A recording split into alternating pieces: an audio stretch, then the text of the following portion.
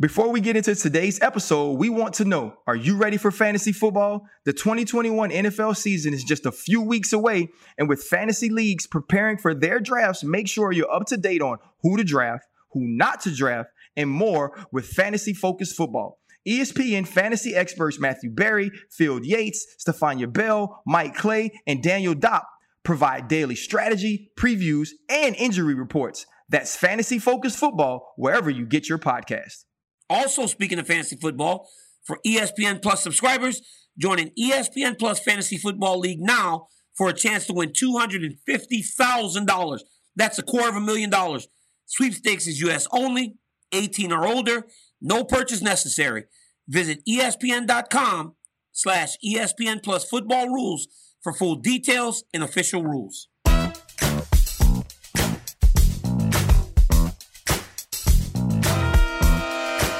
What's up, everybody? Welcome to a brand new episode of DC and RC. I'm Daniel Cormier, and look at my man Ryan Clark right there. One of the owners of Traction Gym in Baton Rouge, the creator of DB Precision, but most importantly, Ryan Clark told me yesterday that he owns a 25,000 square foot mansion on 5 acres in Baton Rouge. So Ryan, I ask you, my friend, how is Clark Manor treating you this morning? Are you in the parlor? Are you in the smoking room? I mean, where are you right now, Ryan Clark?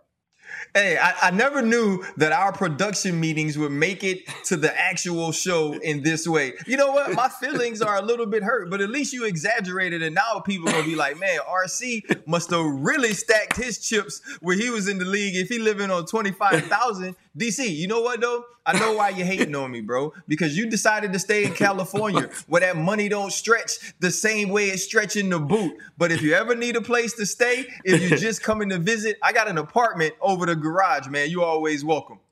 Oh, I mean, there's money, and then there's Ryan Clark money, ladies and gentlemen. Now, what's coming up on the show?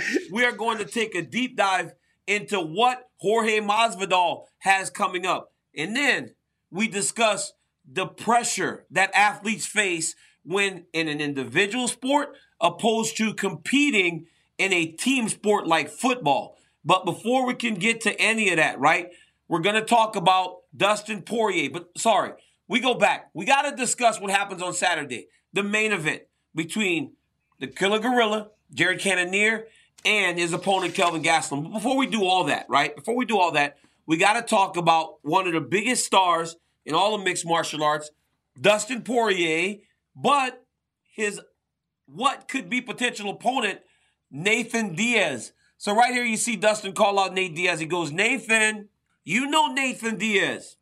Nate is not going to not respond, so he goes, let's fight. Don't be scared this time. Those guys are supposed to fight way back in 2018 in Madison Square Garden.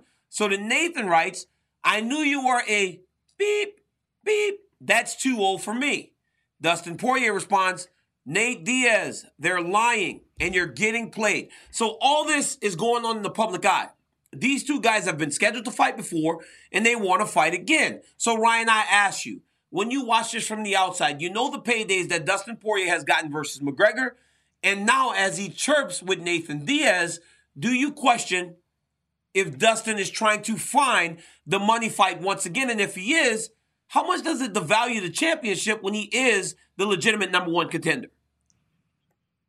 Listen, I don't question if Dustin Poirier is trying to find the money fight. He is trying to find the money fight. And you know, DC, man, you were a champion in 2 different divisions in the UFC. But the money is different when you get those big pay-per-views or you're going against a guy that's a big draw. And if you watch the division or if you watch people who are around the same size as Nate Diaz, what happens when they don't get a championship fight? They start tweeting Nate. They start chirping at Nate because they know that's a fight that'll be made. Now, because of his style, it's going to be a 5-round fight. It's even something that could be a main event or a co-main event on a pay-per-view. So absolutely, Dustin got a taste of that moolah. He felt what it's like to be against a big name, to be against a big star. And it doesn't devalue the championship, but it tells you what the UFC is now doing in making stars and in making money. This is what Dana White came here to do. When Dana White, before he had the porcelain teeth, before he had the bald head, before he got swole up, when the UFC wasn't what it was, when they had the big fat dude fighting in like the gi bottoms, and then it had the dude with the mullet fighting in the tank top and the shoes. This is what Dana White wanted it to get to. He wanted stars. Dustin Poirier has developed himself into one of the very best in the fight game. But Nathan Diaz is one of the biggest draws, and Dustin knows that, and he's going after that. If he has to fight Charles, he'll fight Charles at some point. And when he gets the belt, he can be the draw. But for now, get that money, bro. You know what the craziest thing about the whole Dustin Poirier situation is? And I'm not saying he's wrong by any means. It's like before, all anyone ever wanted was to become a champion. Because Dana always said publicly, when you're holding that belt, everything changes. I can speak to that. As a guy that fought in the UFC and Strikeforce before, not champion, to what I made when I became the champion. But the reality is today, the sport has grown so far from those things that you said before that guys don't have to wear a belt to become a champion. Nathan Diaz is one of those guys. He's a massive star. Dustin Poirier, for all that he has become, is still not a draw in that regard. Now, it was very evident what fighting against someone like Nathan Diaz or Conor McGregor can do for your career. You can even watch it from the social presence that Dustin Poirier has, and even from what Khabib has after fighting Conor McGregor. It just literally puts you on a different level in terms of recognizability, right? Being recognized. People know Dustin Poirier more today, and that's honestly from the rub. It's no wrestling term. You wrestle the biggest name, you become more of a star. That's what happened with Dustin with Conor. Now he doesn't want to go backwards. He doesn't want to go back and fight Charles in a fight, honestly, which might be the toughest fight for him, but it will be seen by so many less people, Ryan. So yes, he's chasing the money fight. I can't say he's wrong, but as a guy that always valued the championship, I would kind of like to see him get that gold belt wrapped around his waist. Well, DC, as a champion, how did you evaluate your fight opportunities? Were you always looking for the fight that got you to the belt or the fight that got you the belt? And honestly, DC, I don't even know why I'm asking you this question, because I feel like every fight you had in the UFC was for the belt. You were like one of those dudes. Hey, listen, you had Dana White privilege. That's what you had, DC. It wasn't Michael Chandler. It was you, bro. And so when you were trying to figure out who you were going to fight, which you never had to do because you were winning championships all the time, for you, was it belt first and money second? Or did you have the privilege of actually having those things coincide so the decision wasn't very hard? You know what, Ryan? First off, you said I had Dana White privilege. Come on, man. The reality is I won, and I did have some opportunities. For a while there, it seemed like I couldn't get rid of the belt. I'm like, take it back. Then something would happen to where the belt would fly back to me. It was like a magnet.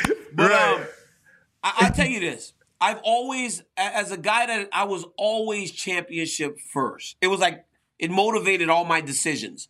But the reality is, when you're in Dustin's situation, you can fight other guys that have much bigger name value. But for me, it was always just the next guy up. And I think, whereas maybe I was more vocal on the microphone and I didn't always say whatever the UFC says next, I think that's the biggest mistake fighters make.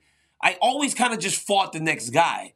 And luckily, it was in opportunities to make a lot of money. But the reality is, a Volkan Ozdemir fight wasn't ideal for me, but he was the next guy. Now, as the champion, you always got the next guy. It doesn't matter what they have done in terms of name recognition. All that matters is what they have put on paper to put them in a title shot in most instances. And for Dustin, he gets that belt. Whoever wins and earns a title shot, he'll have to fight him. And that won't always be the Nate Diaz and Conor McGregors of the world that are guaranteed to move the needle in terms of pay-per-views. And listen, and that's kind of, I'm not necessarily going to say the old way of the UFC, but now since it's built stars, you're going to get some of these we won't call them super fights, but we'll call them super draws as fight. But when you think about Dustin Poirier having an opportunity or at least chirping at Nate Diaz, say that fight gets made and we're all excited about it. We know it's going to be a brawl. We know that Nate's going to be bloody and Dustin's going to be skillful and on attack the entire time. Who does Charles Oliveira fight then, right? You're coming off of beating Michael Chandler. Now you have an opportunity to move on to the next guy, which we all assumed would be Dustin Poirier. Now, if that fight isn't made, who does the champion get next? Because you say it's next guy up. You know what the crazy thing about that is, right? Is having a champion that isn't necessarily known to the general public, right? To the casual fan, they don't really know Do Bronx. You knew Do Bronx because you love fighting and you're a hardcore fan of the sport. But if you walk Charles Oliveira, right, say when you were playing for the Steelers, if you walk Charles Oliveira into that locker room, very few people will know Charles Oliveira. But it'll be like me and Troy Polamalu that would have known him. Yes, that's it, right? You and Troy would have known Charles Oliveira because you love the sport. But if Conor walked in there, then Bill Cowher would walk over to Conor McGregor. You know what I'm saying? Like, they just know. They all know him. That's the problem with having a guy that isn't known to the fans, because then the guy like Dustin, who could honestly propel Charles Oliveira with a victory over Dustin, says, my value is a little high for this guy. Even though he's holding the belt, I'd prefer to fight the other guy. That's where the issue arises. And that's where it can be a problem for stars that don't hold the championship, because then they start to see value in the bigger fight of holding the belt. And as an organization, you always want that belt to be the grand prize. You don't want a McGregor fight to be the ultimate prize to the competitor. The prize needs to stay the championship. And it seems like right now, things are changing. Man, things are changing all around the world in terms of sport, right? I saw my guy Herb Street on SportsCenter the other day talking about how the world's changing in college sports because of the NIL. I mean, the money is changing everything across the board in all sports, and I think the same thing is happening in the UFC. Yeah, well, money always changes everything. I really stood. I didn't even answer the question. I didn't even answer the question. I never said who Charles Oliveira is going to fight next because I have no idea. Hey, that's because you answered like 6 other questions in the question I asked. So it's okay because you did half the show anyway, bro. But even when I start to think about Charles Oliveira or I think about the UFC, you have to look at the shift in Dana White, right? Recently, we did a show and we started listening to Dana talk about the interim belt in the WBO and the IBF, and we're thinking back to, it's like Hagler and Hearns and Sugar Ray Leonard and Roberto Duran, where you could have all these champions who are truly huge draws and get those guys to fight each other. That wasn't the tune that Dana White was singing back in the day. That wasn't the UFC that he was trying to make. That was the whole huge deal about there only being one belt. But that tide has totally shifted. And I think that tide has shifted is because now you have people at home like me looking at Ciryl Gane and saying, okay, that dude is the interim champ. He's also undefeated. And so now every time we see him leading up to a fight against Francis Ngannou, not only will Francis Ngannou have a championship belt in front of him, but Ciryl Gane will as well. And that's how the game has changed. This game has changed to make stars. I remember watching Anderson Silva in his heyday and understanding every time that he stepped into the octagon, somebody was about to get blues. Whether he was going to have to run backwards and hit Forrest Griffin with a straight jab and put him to the ground. Whether he was going to be getting beat by our colleague Chael Sonnen for the entire fight and then find a way to submit him, I knew Anderson Silva was going to win. But still, was he making the type of money that he deserved? Was he making more money than he'll make from having exhibition fights now? No, the game has changed, DC. And I think when the game changes, the athlete has to change. And when the athlete changes, the way they approach their decision-making change. And that's where we are now. And I love it for the UFC. I love it for these fighters. The game is too hard to not make your money when you have a chance. Absolutely. I know the guys are thinking more like business professionals. And because they're thinking more like professionals, you will see things like that. Now, listen to this, though, RC. There are people, though, that are draws and are still looking to find the shortest path to the title. Because for a guy like Gamebred, for a guy like Masvidal, who is one of the bigger draws in the entire sport, he understands that he can only be bigger now by holding that championship belt, which he has fought for twice and lost. So then Masvidal goes back to the drawing board and says, what gets me closer? And now it seems like Masvidal is ready to accept the fight with Gilbert Burns, which would be fantastic. But he can also seems to be willing to accept the fight against Leon Edwards, which this fight has everything to it. But this is what Durinho said to say, Gamebred, you know it's all respect for me. Let's dance in November or December. I'm ready, my guy. It's super necessary. Let's do this. Super necessary is what Gamebred says in regards to everything. Now, what Gamebred said, once Gamebred said super necessary, when he punched Leon Edwards in the face, backstage when he said I hit him with a 2-piece in the soda. I love the Durinho fight. Yeah. But the Leon Edwards fight, for me, it covers all the bases in regards to putting that rivalry to rest, but also giving Leon Edwards one more opportunity to fight a guy that's going to elevate his name, and then there can be no denying that this man deserves the title fight, which he does now. Leon Edwards should be fighting for the belt. DC. But he always just misses just barely in those instances where he can earn that shot. What do you mean? DC, let me tell you what, though. Let me tell you what. See, you think I'm about to go somewhere else, bro. Just let your boy talk. I'm about to give you something from a Louisiana animal, from a boot boy. You know how we do, DC. Okay. Let's say it's high school and we at the skating ring, right? We at the skate ring, we get to talking with somebody, we get face to face, and he hit me with a 2-piece in the soda, right? He hit me with the wing in the breast, right? Because it was dry, it was quick. Foop, foop. It wasn't dark meat, right? Because it wasn't wet. I didn't get, and you don't get your get back, right? I don't get a chance. And now every time they show the video, I got my homeboys wiping off my face. No, we gotta run that. Period. Based off of just the fact that I didn't get a chance to stand toe-to-toe with you and square up. And for the UFC, it's a win. Leon Edwards is a dude that you're continually trying to build up. So when he does get his opportunity at Kamaru Usman, who beat him long ago, you can say, you know what? This guy's come so far, and let's look at the list of people that he's beat. We've already seen him fight Nathan Diaz. So to get an opportunity to fight Jorge Masvidal, which would be a huge draw, which everybody knows when Gamebred comes to the octagon, it's going to be a toe-to-toe slugfest. That's the fight you want. Because it's easy to say if Leon Edwards wins that he's the next guy in line. Because right now, Kamaru Usman is just recycling folks and spitting them out and bringing them back to the recycle bin. So give Leon Edwards a chance to build himself up. And then if Jorge Masvidal wins, it's great for everybody. Gamebred is still moving up. This is the fight to make. This is the fight I want to see because I want to see how you dudes work, right, DC? I want to see that if I get stole on outside the octagon, am I going to bring that same type of energy, that same type of fire into the fight? Jorge Masvidal doesn't have to chase the money because he is the money, but he needs the power and the respect, and Leon can get him that. Yeah, Leon can get him the respect, but then it builds another problem, right? Because Leon Edwards has won 10 fights or 9 fights. He hasn't been beaten in 10 fights. So if Leon Edwards goes and fights Gamebred, say he wins, great. We have the next contender. But if he loses, now what do? Right? Now you got Gilbert Burns, who's winning again, and you got Masvidal, who just beat a guy that should be fighting for the belt. I don't know if that's the fight to make in that regard. I want to see it because of the storyline. Like I said, I'm messy.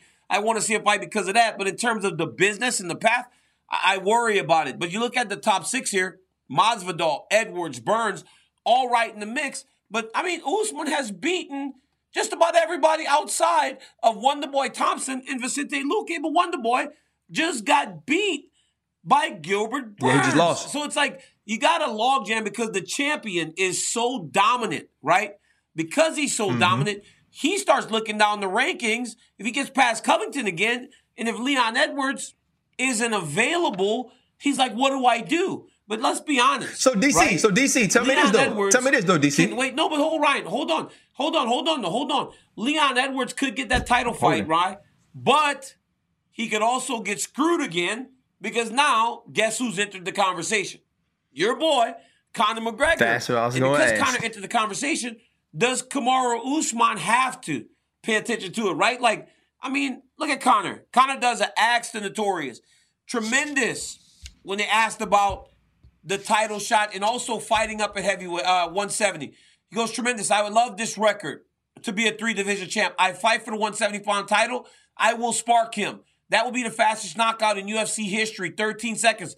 Most knockdowns in UFC title fight history, 5. And then another KO in the UFC title fight, 3 title fights, 3 KOs, 3 records. It's right there. Then Usman goes, spark who? You must be talking about that pipe you've been smoking. Unlike you, if I'm going to talk, Lee, I'll you. Now be quiet before I call Poirier or Khabib or Diaz to finish you again, pound for pound king. But as we talked about with Poirier, Kamaru Usman, as a businessman, has to deal with this McGregor situation because Conor is hands down the biggest star in the sport. DC, if I'm Kamaru Usman, if Dana White and the UFC want to make this fight, I'm not going, I don't know how y'all send y'all contracts in, DC. It could be different for y'all. But whatever way I send the contract in, it's going to be the fastest way I can freaking possibly send it. I don't care if I need to text it, if I need to email it, if I got to DocuSign it, or if I got to get a private jet and go to Dana White's house and figure it out. You get that deal done. One, because Kamaru Usman can smash Conor McGregor. He's bigger, he's stronger, he's more physical. He's the guy that's continuing to become more skilled. And do you know the money that Kamaru Usman can make? And you said it yourself early on in the show, DC. It's a logjam there. So give him an opportunity to get a super fight.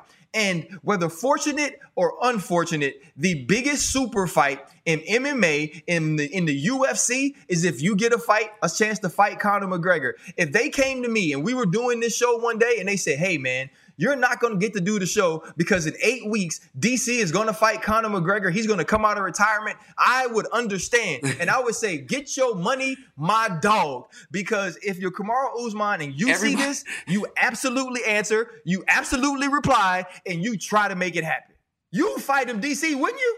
Well, you see that, but you see that in a lot of fighters, right? Like you see it in a lot of them. Like when Jake Paul calls somebody's name, they just rush to it because Jake Paul brings the eyes right now. Conor McGregor says someone's name, they rush to it because Conor brings the eyes always. So if you're Kamaru Usman, and this thing becomes a real possibility if you get through Colby Covington. I will say this on record, as I've said before. Colby Covington is the toughest fight for Kamaru Usman in the welterweight division right now because of his cardio, his pace, his pressure, and his wrestling. He is a very tough fight for Usman. But if Usman gets through Covington again, and Conor McGregor fight is an opportunity, why wouldn't he do it? Any person with a brain would do that.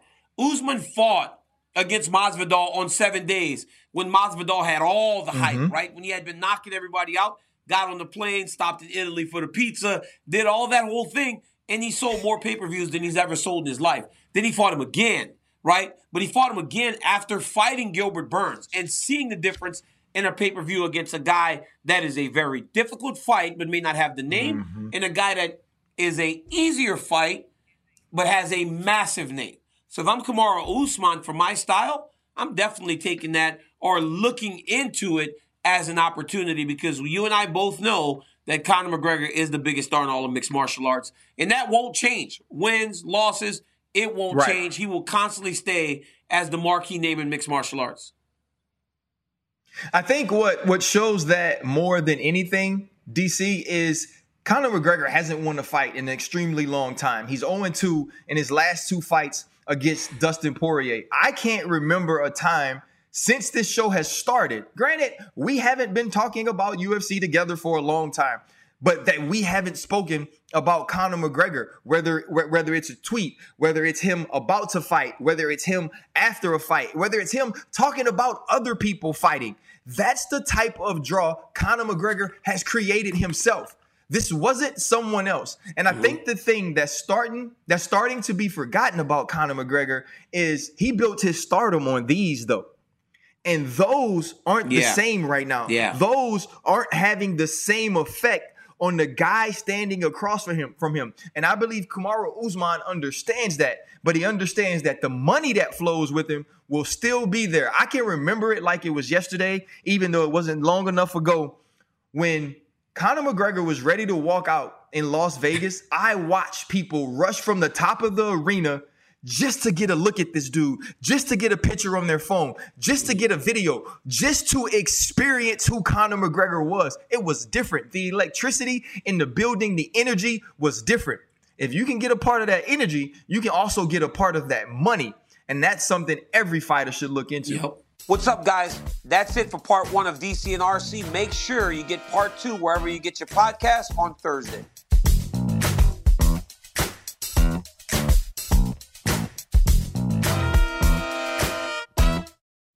Robert Half research indicates 9 out of 10 hiring managers are having difficulty hiring. If you have open roles, chances are you're feeling this too. That's why you need Robert Half. Our specialized recruiting professionals engage with our proprietary AI to connect businesses of all sizes with highly skilled talent in finance and accounting, technology, marketing and creative, legal, and administrative and customer support. At Robert Half, we know talent. Visit roberthalf.com today.